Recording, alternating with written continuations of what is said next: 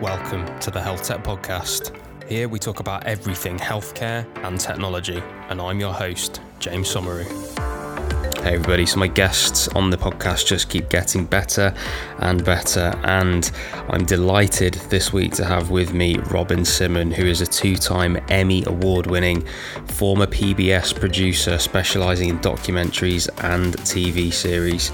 She's done loads of different things for various networks, including PBS, NBC, Discovery, CNBC, HGTV Reels channel, including the PBS series Voices of Vision. She's done loads of different things. Recently produced a Direct 5 television special for the Reels channel on Michael Jackson, Robin Williams, and the opioid epidemic in Hollywood. And the reason I've got her on the Health Tech Podcast today is that her latest film, Do No Harm, which premiered at the Cleveland International Film Festival, is exposing what she calls the Hippocratic hoax, which are the conditions driving medical students and doctors to suicide. So I hope you enjoy this episode. So Robyn, welcome to the Health Tech Podcast. How are you doing today? Well, I'm doing wonderful from sunny Santa Monica, California. Very nice. That's normally my first question, so you beat me to it. California, what's the weather like out there? Very English question to ask this. They say living in California, especially Southern California, is like living on a movie set. It's always, sunny and 75 degrees. So it's a tiny bit overcast today, actually. So I don't know if it was just setting the mood for a chat with you from London or what. That's it. I've taken the weather with me via the airwaves, yes. Robyn. That's what I've done. Cool. So it's an absolute pleasure to have you on. I'm so excited to talk about your background and everything that you've done, obviously in the media industry with what you've created, and particularly with the documentary that obviously we're going to talk about today. But I think the first thing would be, if you can, to tell our listeners a bit about yourself and a bit about your background and what led you up to, I guess, an interest in healthcare. Yeah, I started off as a TV news reporter in different markets, working for different network affiliates all over the U.S., mainly in Texas, and then wound up at the PBS station based out of Miami.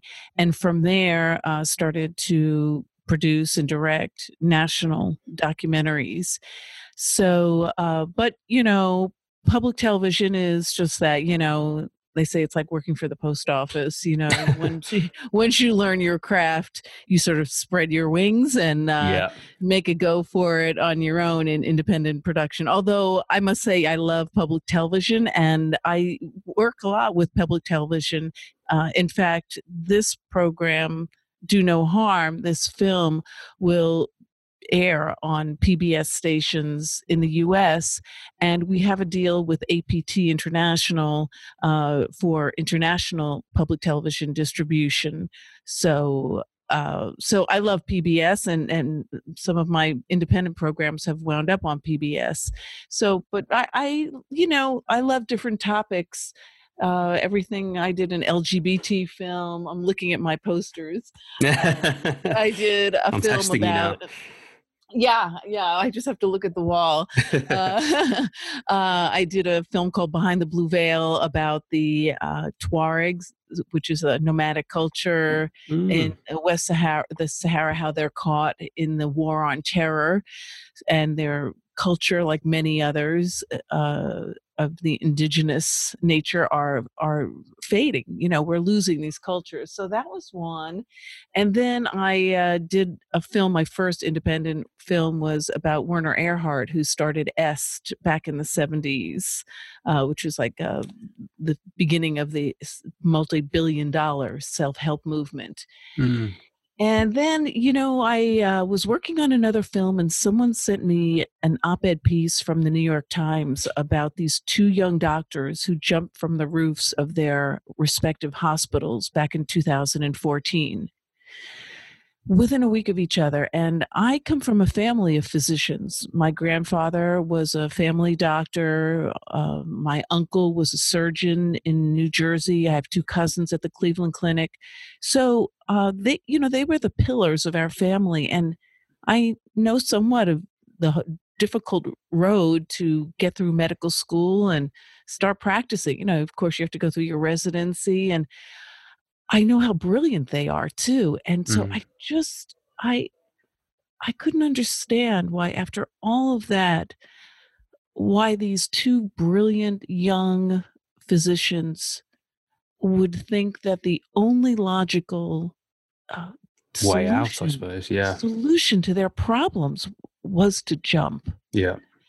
And it just set me on a journey that I just had to find out the causes and why there was so much secrecy around suicide. Nobody back in 2014 was talking about it. Then, after these two suicides, there was like a flurry of articles, the New York Times and other papers, but largely within the medical system, it was hidden. It was brushed under the rug.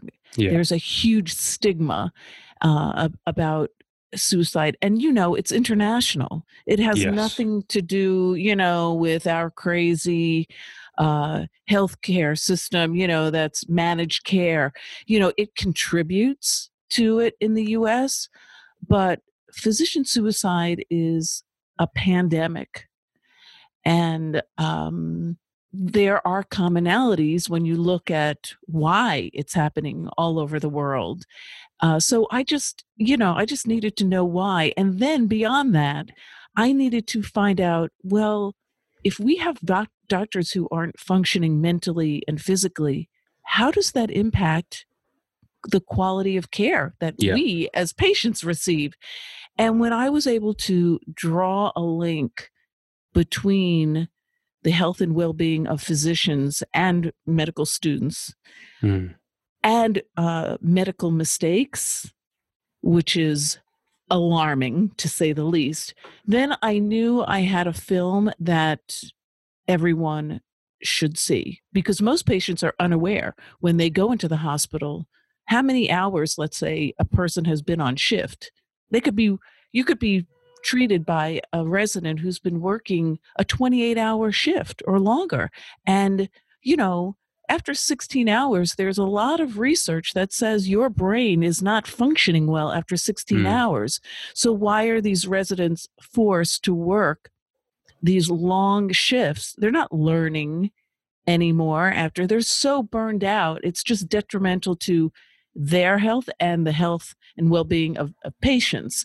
So yeah, so when this all came together, it became a film that was a public health necessity to uncover and expose. Yeah. Which makes a lot of sense. And I think interesting in the way that you explain that as well is obviously not coming from a medical background yourself, although a lot of your family were. I think the fact that obviously your family are on that side means that you have empathy for that side of the fence, call it, but also you come at this as a patient, as we all are patients as well, and you can almost hear the shock in your voice to Yeah. hear what would be pretty standard things for us. Like, yeah, you might have done a 24-hour shift, you might have done 14 hours, you might work through the night and done a bit more the next day. Like, yeah, that's kind of normal. Or, all these things that are quite shocking, obviously, to hear as a patient are so normalized by the medical community. Like, to feel that tired, to operate under those conditions, and I don't mean just surgery, I mean just general operation of the human body, even to do your job. It seems that the first part of this journey for you in obviously this documentary was, I suppose, those initial shocks of all those things. But then obviously it goes a bit deeper, right? And you end up understanding quite a lot of what actually contributes to this, that leads up to something as horrific as a suicide. So as you were going through this and learning more and more, obviously getting over that shock, what were the elements of it that you found? And I mean this from your, I guess, your patient point of view, your documentarian point of view. How do you plot the line between somebody starting as a physician to then ending up at the point of suicidality? What did you uncover as the steps to go from there to there? And what is it about the system that leads physicians to that? Well, it all starts in medical school. It's a very shaky foundation that we're building for future doctors. And I was shocked to find out how poorly medical students and even physicians are treated by their peers. Yeah. I mean, and by their superiors. I mean, I don't know if Oh, they have the pimping, put in my place, yeah. the bullying, just stripping them down. These are people, and I'm including you because you're a Yeah, physician. yeah, You yeah. are so brilliant from kindergarten. You're the ones that are getting the gold stars. So you're used to being successful and you're used to being on top. So then you go to medical school, and from day one, you find out you're average. Yeah, the bar is reset, Yes, the certainly. bar There is is a very new much, yeah. hierarchy. You're at It's the a bottom of it. shock. I mean, it's a shock to their Yeah, systems, it is. No, it is. Yeah, it is. So that's day one of medical school. And then you have to endure a lot of bullying. Just being stripped down, embarrassed, the word pimping put in my place, Mm. where you're just demeaned in front of your colleagues when you're so fragile, because you're already realizing, you've got to scrape to stay with it. Um, then you're dealing with isolation. On top of that, at least in this country and other countries, you're dealing with debt, huge, student loan debt. And then on top of everything else, you're dealing with sleep deprivation. Mm. You have no life outside of studying. You've had to isolate yourself from everyone, and all you do is study and try to survive. So all of these factors for medical students, it's like a time bomb. Mm. So within the first year in this country, these medical school students go in about average, in terms of their mental health. And within 1 year, 25 to 27% are considered depressed, Mm. like clinically depressed, and suffering high rates of anxiety. That's year one.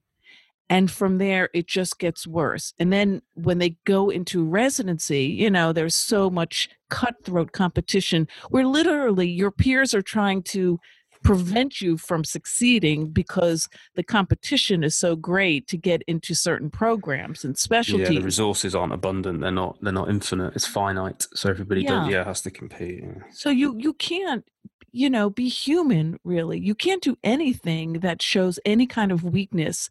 For example, your depression. So you're hiding your sleep deprivation.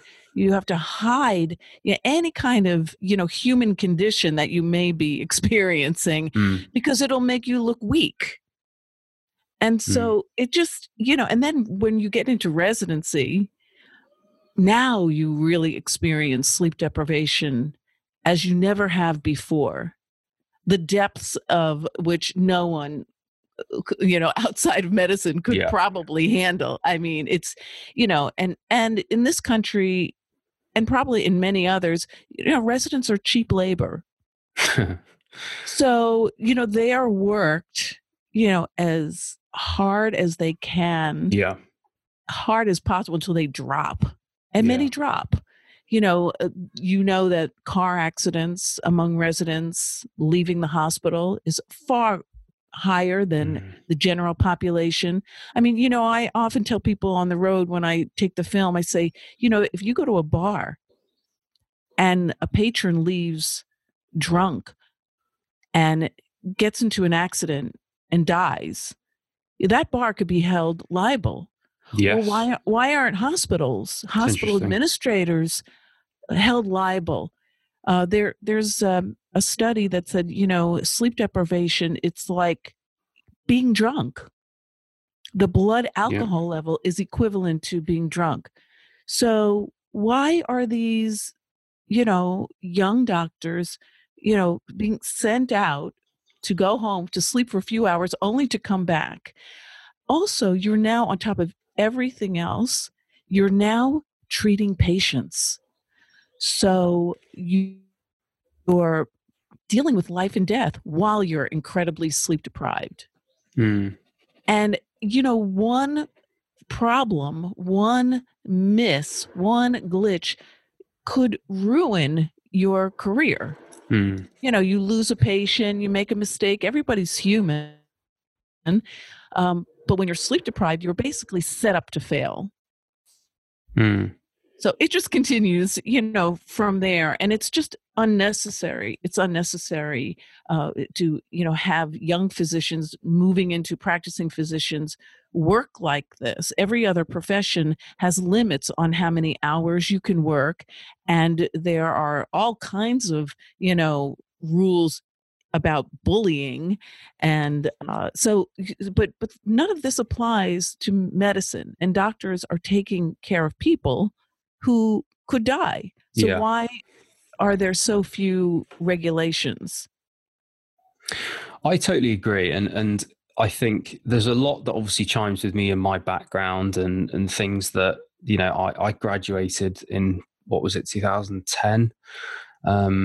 So yeah, a while ago now, I suppose, and things change, and I know European Working Time directives have applied to us where hours are restricted and the rest of it. It doesn't necessarily mean that the pressures aren't the same. It doesn't necessarily mean that the job is any easier. And I think whilst there are definitely differences between the US and the UK, I'm sure we have far more in common than we do that sets us apart.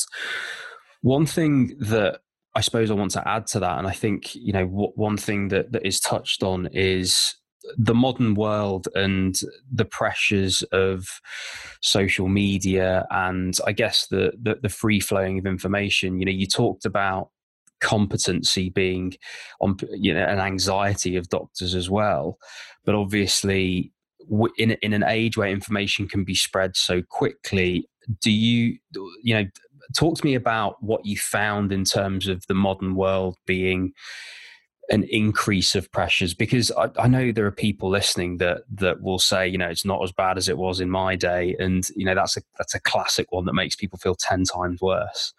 Right. And I know I felt that when we were told that all the time when we were F1s, like, oh, you never had it as bad as we did, and we were like, well, you had hospitals full of well people just sat in after surgery for 2 weeks, and every Right. single person in the hospital is sick for us, and we've got to jump on it quickly, and there's compensation culture, and now if you get something wrong, it's on social media that your doctor did this, that, and the other. So yeah, talk to me about those sort of pressures that you may have found.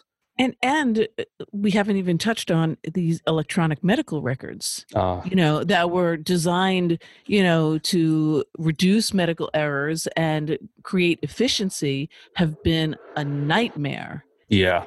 So these programs were designed not for the patient-physician relationship. So, you're checking 100 boxes, just to, fill out a form, and you're not with the patient because you got to fill out this form to get to the next screen. So it's been a huge failure, these electronic medical records. And that's why a lot of older physicians are retiring early. They just can't adapt to it. Younger ones are trying, but then they go ahead and change the entire system. So it's a huge challenge. And if you weren't as brilliant as you are, you just, couldn't even hack it because it's so ridiculous. And now you're taking care of patients, and you're dealing with these electronic medical records, and it's life or death. So the pressure is incredible. Charting takes hours. After you are with your patient, you see physicians up at night, till 10, 11 o'clock at night. Even if they stop seeing patients at 6 or 7, they are just up, just trying to, and arguing with insurance companies and all that. But in terms of social media, it's a double-edged sword, because on one hand, it's easier to ruin a reputation because everyone is so connected. But on the other hand, it's really exposed a lot of what's going on. It's helped. Yeah, and interesting. we talk about it in the film how young physicians and senior physicians who were really isolated. I say, you're like islands, Mm. unlike other professions like police officers or firefighters where there's this real sense of camaraderie. Physicians go in, they do their rounds, they can't wait to leave, to go home, to Yeah. sleep.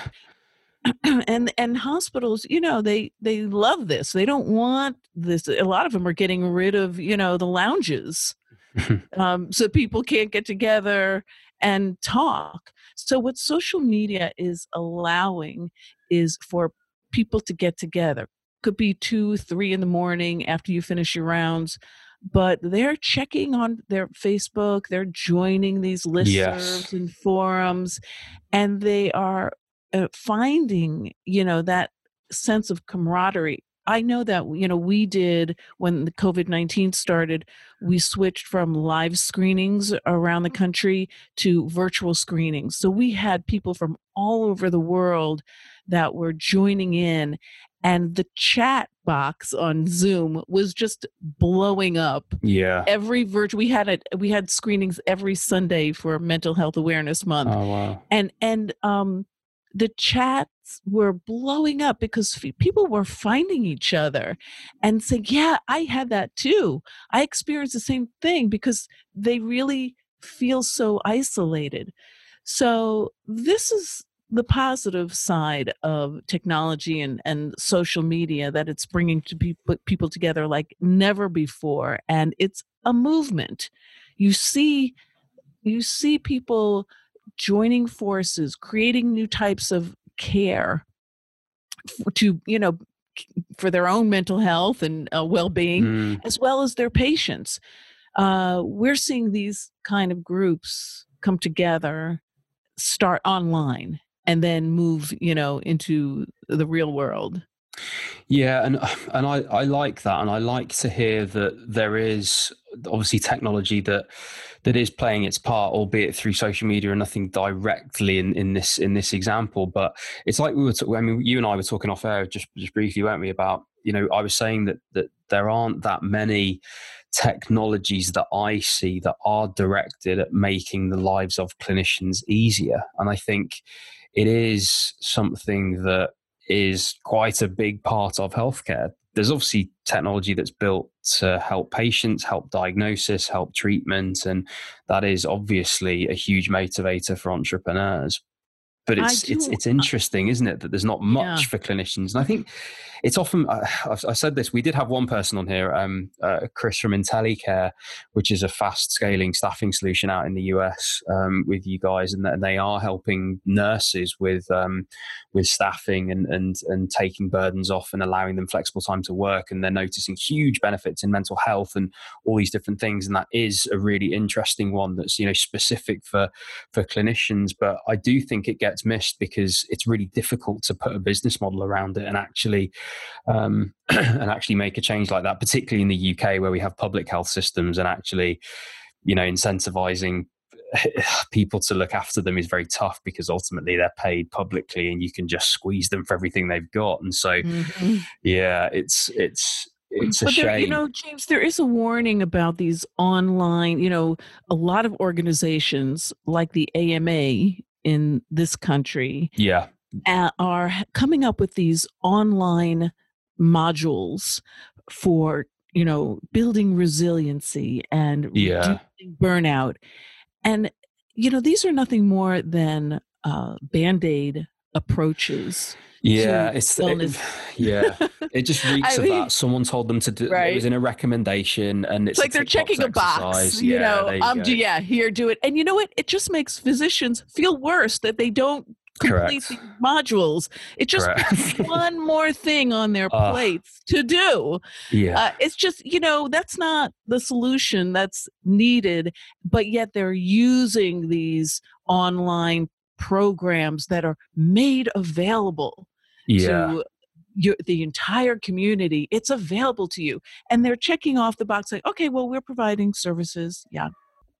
So Yeah, it's such a shame because it does just make the problem worse, in the sense that I can remember these things. I can remember having to do all my online learning things, and particularly because we changed hospitals so much, you've got to do your induction and you've got to do an online induction. And once you need this login for this platform and this login for that platform, and then, oh, by the way, you need to get all of your competencies done. So by the way, this is completely up to you to sort out, but you need to run around and chase all these different people in the hospital to get them to fill in this thing online, and they need to log in and do this, and Yeah. you need to make sure that they do it. And you're just like, oh my goodness, like I've got to do all this as well as my day job, and as well as revising for my exams, and as well as everything else. And in my first year of being a doctor, I'm still like waking up in the middle of the night going, oh my God, did I check those bloods? Oh my God, did I forget to tell so-and-so to do that? And did I hand that over? And all that sort of stuff. And yeah, it can really pile on. I can remember vividly the times where it really piled on. And I can remember being on call and alone, and loads of things going on, and having to deliver bad news, and then run and Clark patients that were coming in, but then deteriorating very quickly, and then multiple people deteriorating at the same time. And my senior just wanted absolutely nothing to do with any of it. And oh my goodness, it was, I can remember it so vividly, of just this point I got to, of just collapse, I suppose you'd call it. I literally just broke. Like, all of a sudden it felt like I had loads to do, and then all of a sudden I broke, and it felt like a weight had been lifted, but then all this emotion just flooded me, and I just had to walk outside the hospital and just burst into tears, because I was just a mess, and I was just even people broken. At the top of the class, I heard from them saying they literally, pulled over the side of the road and just started bawling, crying. Yeah, I can believe it. Or worse, they start to have suicidal ideations. Oh, and then, because they just wanted to stop. They just, they wish they would get a disease, so any they could excuse just not to be in, to get off this merry-go-round. And I just fear with COVID-19, the mental stress that young doctors to senior doctors are experiencing now. Because, you were saying, you have to deliver bad news to a patient. Well, imagine there's no family around. Sometimes you're the only one that can even be with the patient, and it's all on you to provide this kind of support. Yes. And you're doing it over and over again, and losing patients right and left. And what I really feel is so necessary, and I want to put pressure on all of these hospitals, is that you have got to provide mental health counseling. Yeah. Like a given. They're going to have PTSD type symptoms. So, don't make it like, oh, if you're experiencing, depression, or you feel like you're going to crack, Tuesday at 2:30 to 3:30, there'll be a psychiatrist. I mean, no, that's stigmatizing. Yeah. You have to make it okay for physicians. It's a given that what you're experiencing is going to create emotional distress, because you're human. Yes. So we are going to provide ongoing support. We'll be there every week, every Friday from 2 to 5 p.m. Just drop in, opt in, opt out, but let's just get together and talk, because it's a lot. Not creating a barrier, which is a restricted time that no one can do, because they're working 26 hours a day.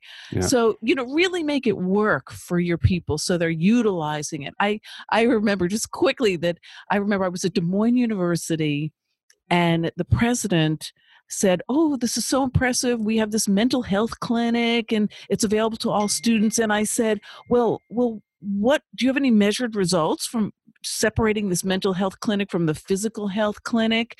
And she said, "Oh, no, but it's there if people want to use it." Then I meet with the students, and they said, "Yeah, Robyn, you know where this mental health clinic is? It's in the administration building." Do you think on the 4th floor? And her office was on the 3rd floor. Do you think anyone's going to get in that elevator and push 4? Yeah. No one. But they just make it available, and they think they're doing something. So I really challenge every hospital administrator to look at what they're offering and to see if it's really working. And So, I really like that, because also, just thinking out loud here about what that would do, it normalizes the fact that you can go to those meetings for support, but you can also go there to support others. And the same exactly. person in two separate days will do both of those things potentially. You don't need to Yeah. always be the person that's seeking support or giving support. You can be both, and I think it can be peer led, and it can. You don't need to have a 0 out of 10 day. You can just have like a 4 or 5, and you can still go there to be propped up. And Yeah. I think that's just it. And I think that what you said about normalizing is super important, because Mm. there are people that don't need that, and that's fine, and that's Right. great, and that is wonderful. But similarly, from I guess from a recruitment perspective of clinicians, I don't think you can expect everybody to feel a certain way and everybody to have such diverse skill sets. Like, you're not going to have amazing communicators, amazing academics, amazingly resilient, amazingly everything. That people have weaknesses in different areas. And so by having a diverse skill set, or a diverse range of skill sets within your clinician cohort, there are going to be people that require support at different levels to do different things. There are people that are just naturally more empathic than others. Right. Um, I consider myself an empath. I really feel the emotions of those that I'm with and going through and speaking to, and I really take those on. And that was something I often, I guess, burdened myself with as a doctor in the early stages, and it took me a while to train myself in compartmentalizing. That was a Right. skill I had to learn, but it wasn't always perfect. And in those initial years, as I said, it broke me at one point, because you deal with three really big bad things in a row, and it can overwhelm you. And I think what you've said there about, those peer-to-peer support groups would genuinely would make a huge difference. I actually wrote an article for Forbes. It was a while ago now, but it was about how it was a report by, I think, the British Medical Association, and they'd done a report on mental health of clinicians. And I mean, it was a huge amount. I can't remember the exact percentage, but a huge amount were having a lot of mental health problems and turning to drugs. And by drugs, Right. alcohol, Easy excessive, to access, all that. easy for Exactly physicians right. to access. Yeah. Yeah, Mhm. which I know is something that obviously you've uncovered in the documentary as well, and Mhm. it compounds with everything that you know that the person from Harvard was saying about sleep deprivation, and all these things just compound on top of each other and make things so difficult.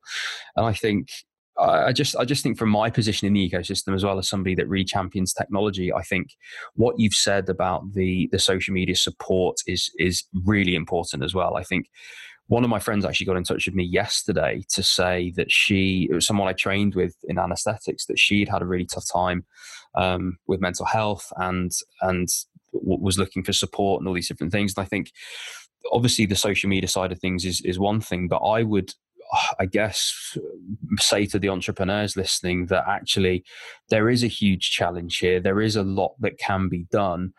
And I think the most important thing is to try and find a business model through it. It's to find a payer. And I think to do that, as you've said, Robyn, speaking to hospital administrators and saying, look, these are the problems you're actually going to find. And potentially this is a policy thing. Potentially this is a lobbying thing to actually change where the accountability is. Like you said about, bars can be accountable for sending people home that crash their cars. I think changing that accountability Yeah. and making institutions, employers who clearly have a duty of care, making them responsible and accountable if something goes wrong to their employees, I think is a huge step. Because if that was the case and hospitals incurred a huge fine if these things happened, then all of a sudden there is a business model, because actually you're now preventing this fine with some investment in some technology that can help. So be that a platform that connects people, be that things that speed up, things in their day, or whatever it is. But I think it really would give some weight to people trying to save clinicians time and make things more efficient and take things off their plate, and increase capacity and all these different things, if there was more accountability financially from those administrators. And I think, I suppose if there's It has anybody to be a at that level win-win. listening. I mean, look, it's about for the hospitals, they're trying to survive. So it's about the bottom line. Even though, their CEOs make millions of dollars, somehow they're all struggling to survive. I've never quite understood that. But for the business, not in the UK, they don't, by the way. Oh, right. That's I think true. That's true. they make enough, I think, but they don't make that. But Yeah, that's unique to the system. Yeah. But it has to be a win-win to, do things to improve the mental health of your community. That it makes sense, financial sense, to provide programs that help, because they're looked at as like something that's going to take physicians away from making money. Yeah. Doing tests, labs, seeing patients, and it can't be viewed that way. It has to be viewed like, you care about customer satisfaction, right? Well, this program that we have will improve customer satisfaction, and all of the, the ratings that you're going to get on social media and all these surveys that, you really want to show how wonderful things are going here. These metrics will improve. If you take a look at this wellness program that we can offer to your staff, your house staff, the community, it has to be a win-win. And it's not bull, it's true. Yeah. There are many surveys and reports and studies that show that if you improve the wellness of your physicians, don't beat them to death, but really improve their wellness, improve morale, that medical errors will reduce, and patient satisfaction will improve. So everybody wins. Let's take a look at these programs. I mean, we use the film to around the country and even beyond. We've shown the film in Ireland and people from London. We have a huge number of requests from Australia. We're trying to work that out. Israel, so many places around the world. And we're trying to say this film can be used as a tool to open a dialogue about what's going on. Just that alone will help your community feel more bonded. And then after we watch the film and we have a discussion about real solutions that we can implement, now you're talking people feeling heard, morale will improve, and it won't even cost that much money. But let's all get together and figure out what works for us.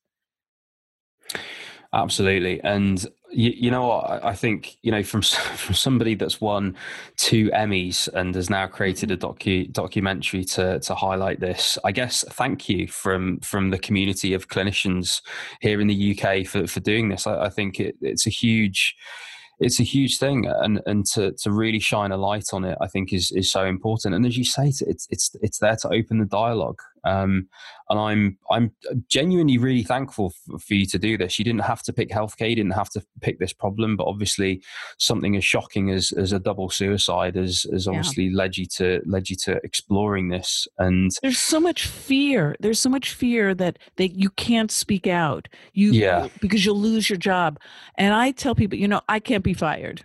I cannot be fired by your hospital, by your medical school, by your residency director. I cannot be fired. So, and nobody should feel so fearful of losing their livelihood because they see something go wrong and they can't do anything about it, especially when it's in the public's best interest that they do speak out. Yeah.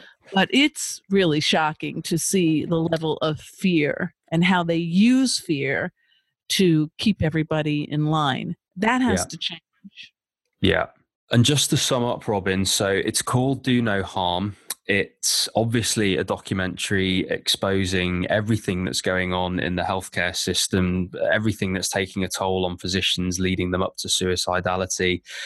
You can find a bit more information at donoharmfilm.com. And Robyn, do you want to tell us where we can watch it and listen to it and download it, etc., etc.? Right now, it's the easiest way is through the website, donoharmfilm.com. It's available to stream on demand, also on Vimeo on demand. You can search for it. It will be on Amazon within the next couple months. If you're a medical school or a hospital, clinic, nonprofit, medical society, and you'd like to have a screening for your community, a private screening, just email us at info@donoharmfilm.com and we can talk to you about virtual events or in-person events for your community. That would include a discussion guide. So it's really popular happening right now, especially with COVID. We're doing it all over the world. Robyn, I must say thank you again for, first of all, for the film, and secondly, for coming onto the podcast. It's been an absolute pleasure having you on. Thank you for highlighting this issue. I think you're doing incredible work, and I really look forward to your next film. I'm sure. I think you're doing awesome work. Thank you so much. My pleasure. Thanks for having me. Hey everyone, thanks for listening and making it all the way to the end of this episode. Remember to subscribe, rate us, and leave a review. And you can head to the description of this episode to follow me on all of my social media so you don't miss out on any of the latest health tech content.